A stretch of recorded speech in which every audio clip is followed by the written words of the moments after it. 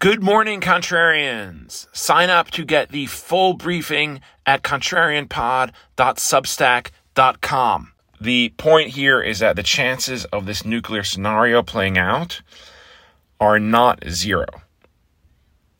And with each passing day, the chances are going to increase. And that doesn't make for a great environment for risk-taking. But where that leaves us here is with an opportunity. If you believe that these debt ceiling talks are a bunch of noise that will get resolved eventually without the U.S. defaulting on its debt, then this would be an opportune time to allocate risk.